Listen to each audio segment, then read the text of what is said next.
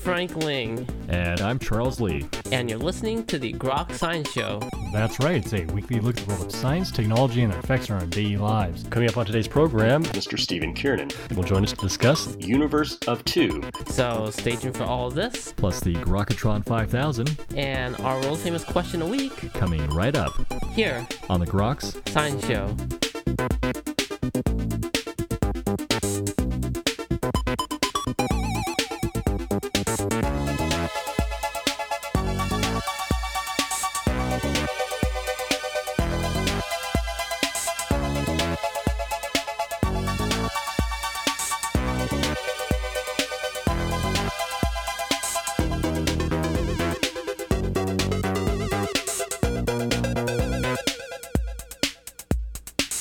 Welcome back to the Groks Science Show.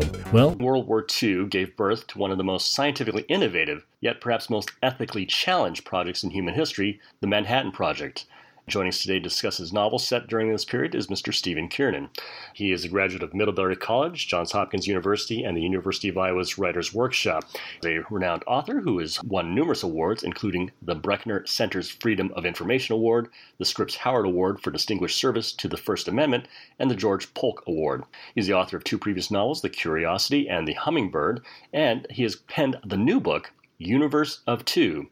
Mr. Kiernan, Stephen, thank you very much for joining us today on the Grok Science Show. I'm delighted to be with you. Great novel you've written here, Universe of Two, set within the period where the Manhattan Project was being built. Why did you decide to choose this setting? Well, the first thing was that I encountered a story about a guy named Charles Fisk.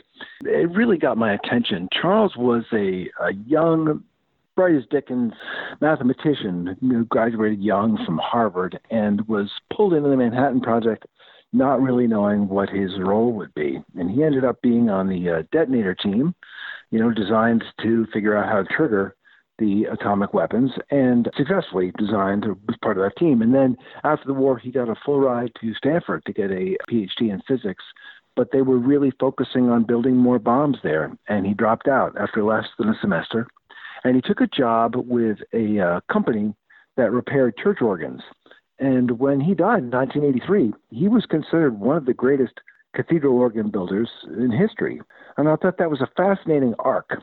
So I started to learn about this real guy and found that he was way too complex for something that would lend itself to a novel, but that his arc was an interesting one. And I started to learn a little bit about the making of the atomic bomb, which is, a spectacular feat of science and technology to go from zero to Hiroshima in 29 months or something like that.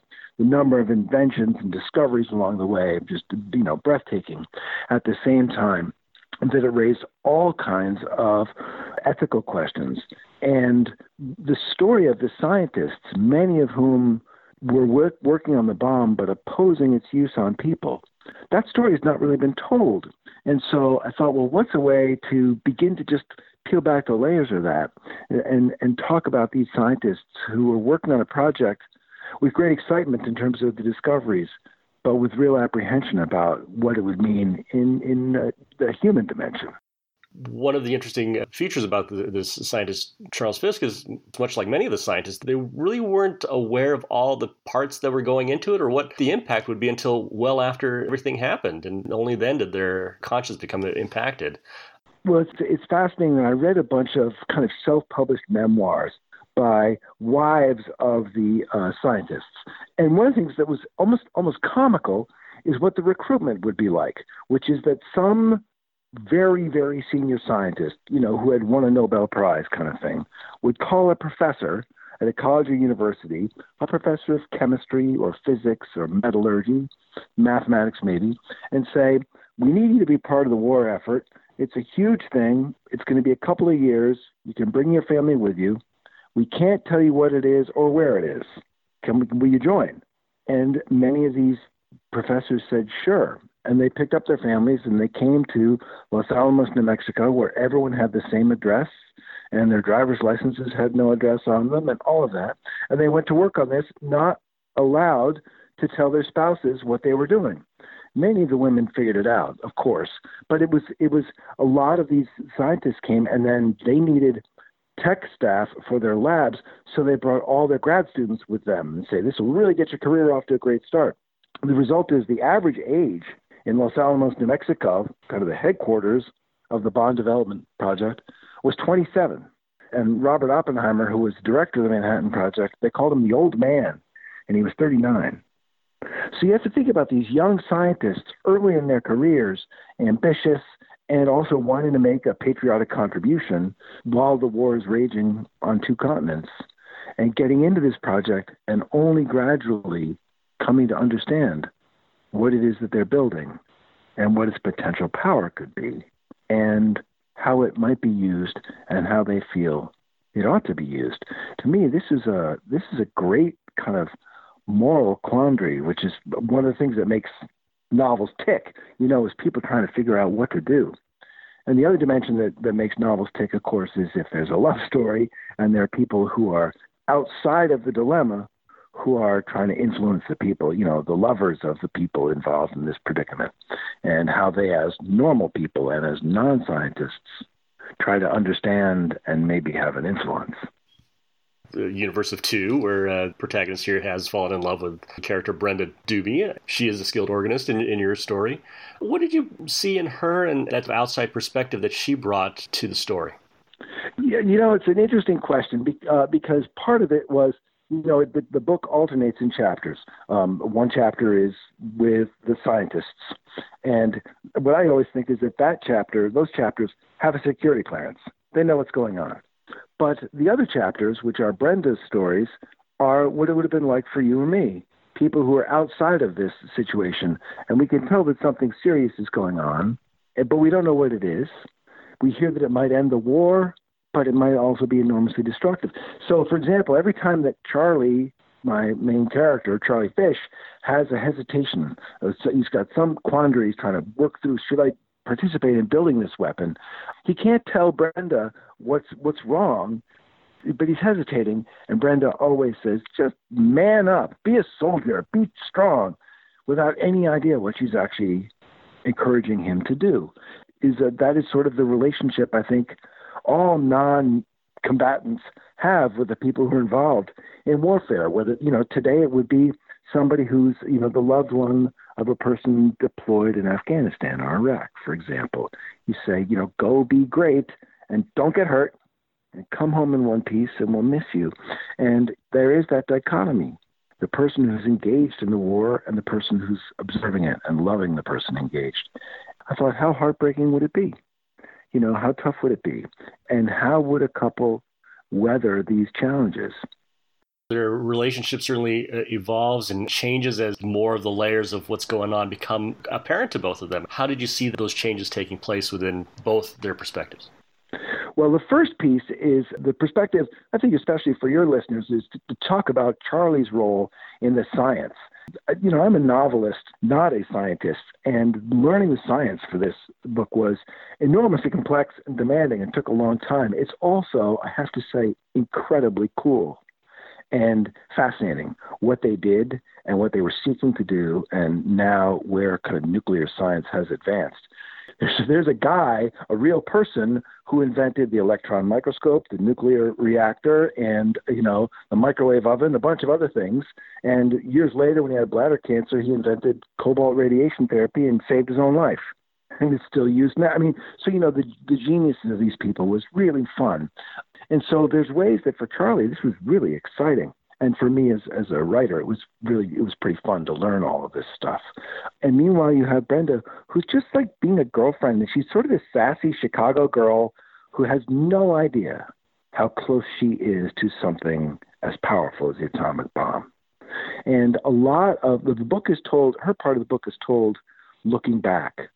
So when she's kind of bratty with Charlie in 1944, she thinks about it now and she really regrets that she wasn't kinder, that she didn't appreciate what he was going through. And, this is not the first war book that I've written. And I've seen people kind of, as they understand what their spouses or loved ones endured, how they become more loving. Brenda's mother also, because Brenda's father is serving in one capacity, Brenda's mother also becomes a more loving person, just understanding what the soldier goes through, basically. And she is not scientific at all. She's an artist. She's a musician, right? She's an organist and piano player. So she doesn't understand that part at all. Do you think the inability to reveal that part of themselves causes this friction and prevents that flow of compassion between the... So you think about a moment like this. So I'm going to do a 30-second, here's how you make an atomic bomb, okay? If you take a big atoms that are unstable, what we call the heavy metals, uranium, plutonium, and so on. If you fire a neutron through them, they'll break into pieces. And in the process, they'll let off a little pop. They will also let off a bunch of more neutrons, so that if there's more uranium around, for example, they'll cause other uranium atoms to split. Pop, pop, pop, pop, pop. And if you get enough of them together, then you only need to send the first one in, and they will continue themselves. And pop, pop, pop, pop, pop, and that's called a chain reaction. So the way that the bomb that Charlie's working on, he's working on a plutonium bomb, is they keep the plutonium apart, kind of spaced out over an area about the size of a basketball. And around it, there's a very complicated mechanism, weighs a little over 5 tons. And what it does is have regular detonating material around the outside of it, so that when that stuff blows, it crushes that ball of plutonium down to a very tiny space, and all of the popping occurs. And there's even some beryllium and polonium in there, which shoots out lots of neutrons to help the popping get started. So to give you an order of magnitude of this, in that 5-ton device, the actual detonating component, it weighs about as much as a case of beer. And the actual plutonium weighs about as much as $1.50 in quarters, okay? Cost $500 million to make that stuff, but it's about 6 quarters, okay? And when you press it all down like that, and it goes pop, pop, pop, the explosive force of that $1.50 in quarters is the same as 18,500 tons of TNT. Now, Charlie, all he knows is he's got to come up with a way to use regular explosives to crush that sphere down, so that the basketball inside gets crushed down to a small space. And for much of the book, he's working away like a good little doobie, doing his math, doing his soldering, doing his testing of munitions and so on, detonating materials, with no idea. And then there's a day in which there are lectures. And in fact, there were lectures in Los Alamos where they would, on Sunday, they'd say, okay, here's how a bomb actually works, so that the scientists could influence each other's thinking and share ideas and so on. There's a day in which Charlie realizes that what he's making is the trigger, is the match that starts the whole fire. And for him, it has this immense moral weight that he is going to be the trigger. And who knows how strong it could be, and who knows how this will be used. And many of the most senior scientists in the world, this is historically accurate, were writing letters to the Department of War, the Secretary of State, the President, saying, don't use it on people. Demonstrate it on some Pacific island and give Japan an opportunity to surrender. Hundreds of scientists signed petitions, don't use it on people. Meanwhile, Charlie goes to have a date with his girlfriend, and she's like, you're kind of glum, chum. Right? She has no idea the weight of what is on him. And I think about like two people who love each other having that distance created between them by their responsibilities in wartime. And the good news about this novel, I think, is that they survive it and they weather it and they find their redemption together. And I don't want to do a spoiler about how they find their redemption, but it starts with just Charlie's little part. All he knows is he's got to get these things to blow up at the same time, which is not easy pre-computer days to get things to happen at exactly the same time. And how he has to figure that out, and how that then affects how people treat each other after the war and how they live with themselves. Situations where people, they set themselves down to do the job, they focus on their job, and then afterwards they realize the full impact of what they did. Oppenheimer, of course, has his famous quote from the test where he says, now I've become death, the destroyer of worlds. Yes. At the end of his time at Los Alamos, he gave a speech, and when he was leaving Los Alamos, he said, if atomic bombs are to be added, so this is after the war, right? If atomic bombs are to be added as new weapons in the arsenals of the warring world, or to the arsenals of nations preparing for war, then the time will come when mankind, this is Robert Oppenheimer saying this, the time will come when mankind will curse the names of Los Alamos and Hiroshima. The people of this world must unite or they will perish. This is where the scientists were, and that story's kind of lost. And, I even think, if you step away from science for a moment, I think every human being has moments in their lives when they have not lived up to their consciences. I know I have. I can think instantly of times when I was just not my best self. And the question then is, if you didn't follow your conscience, what did you do to repair it, or to remedy it, or to find redemption? And that's really the question that Charlie faces and Brenda faces in this novel, is how do they find redemption? And the good news is that they do. They find redemption through their love for each other. And the organ turns out to be a piece of it, of all things. But it's a question that this is where I think the book has a scientific question that also applies to every person. Now, I know, Charles, of course, you've never done anything that would test your conscience. But let's just say to your listeners, right? How do we make repairs when we've done something that wasn't our best moment? And can we find redemption? And the good news for Charlie and Brenda is that they do.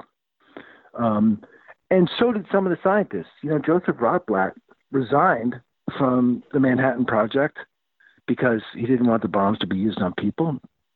He founded something called the Pugwash Conferences, which started out as this kind of quixotic idea of that they were going to eliminate nuclear weapons from the world.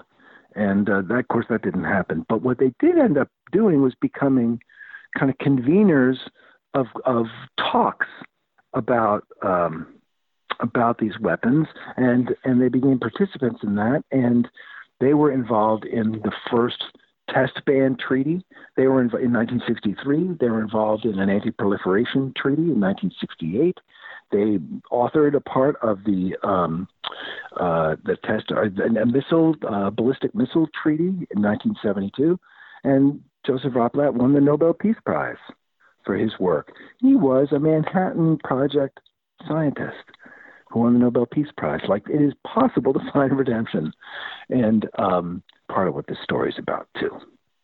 Many of the scientists look back, had tried to make amends with what they'd done and for their conscience, but yet we really don't look back and curse Los Alamos. It's a period in our history, but nuclear arms are still there, war's still there. I mean, have we evolved so much from that period? Well, it's clear that Hiroshima and Nagasaki are some very, very effective deterrents. Here we are 75 years later, and no nation has launched or used one of these weapons against another nation since the surrender of Japan. So that says that we did, in fact, learn something. If you look back at history, it's fascinating. Throughout history, whenever mankind invented a new instrument of war, we used it immediately. The trebuchet, gunpowder, the airplane, submarine, always. We always used it right away. But it was with a certain morality, if I can say that, about war, which was, this is a weapon to be used against enemy soldiers and sailors and Marines, right? It was combatant and against combatant. And the line that the atomic weapon crosses is that they're so powerful, they do not discriminate who they kill. They kill everyone, the criminal and the little kid, the murderer and the monk. Everyone dies. And so that crossed a line in terms of what we think the boundaries of warfare are. And that has shocked the world for 75 years. And, I think mostly as Americans, we think about, what is Russia up to?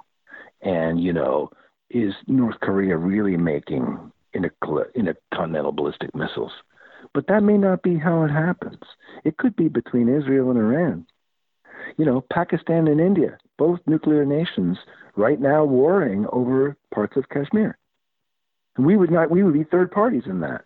And they have enough weapons to, make our atmosphere toxic and kill millions of people and all of that. And so, it's why we need to continue to have conversations. Every time I see a treaty languish or be dropped or I see an invigoration of an effort to reinvigorate the nuclear arsenal, I think, wow, we need to remember. We need to remember our history. We're not good at remembering our history sometimes, and the history is terrifying. And all you have to do is go to YouTube and look at the clips of these weapons when they're detonated, or go look at the pictures of Hiroshima and Nagasaki. My book is not a polemic against the atomic bomb. There are people in here who are all for it. There's a woman whose husband is an infantryman who will be involved in the invasion of Japan. And when the bomb goes off and Japan surrenders, she blesses God for that weapon. I mean, this book is not a polemic. It's not saying bombs are wrong. It's much more about the consciences of the individuals.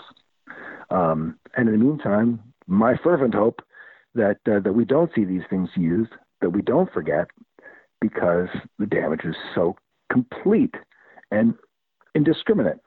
Everything gets blown down. Everything gets burned. Everybody dies. The book, as you do mention, ends with redemption for Charles and Brenda. I think, again, that redemption is possible in all of us.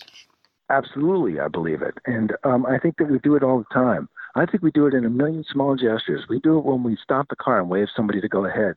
We do it when, somebody pays for the cup of coffee instead of the person behind them.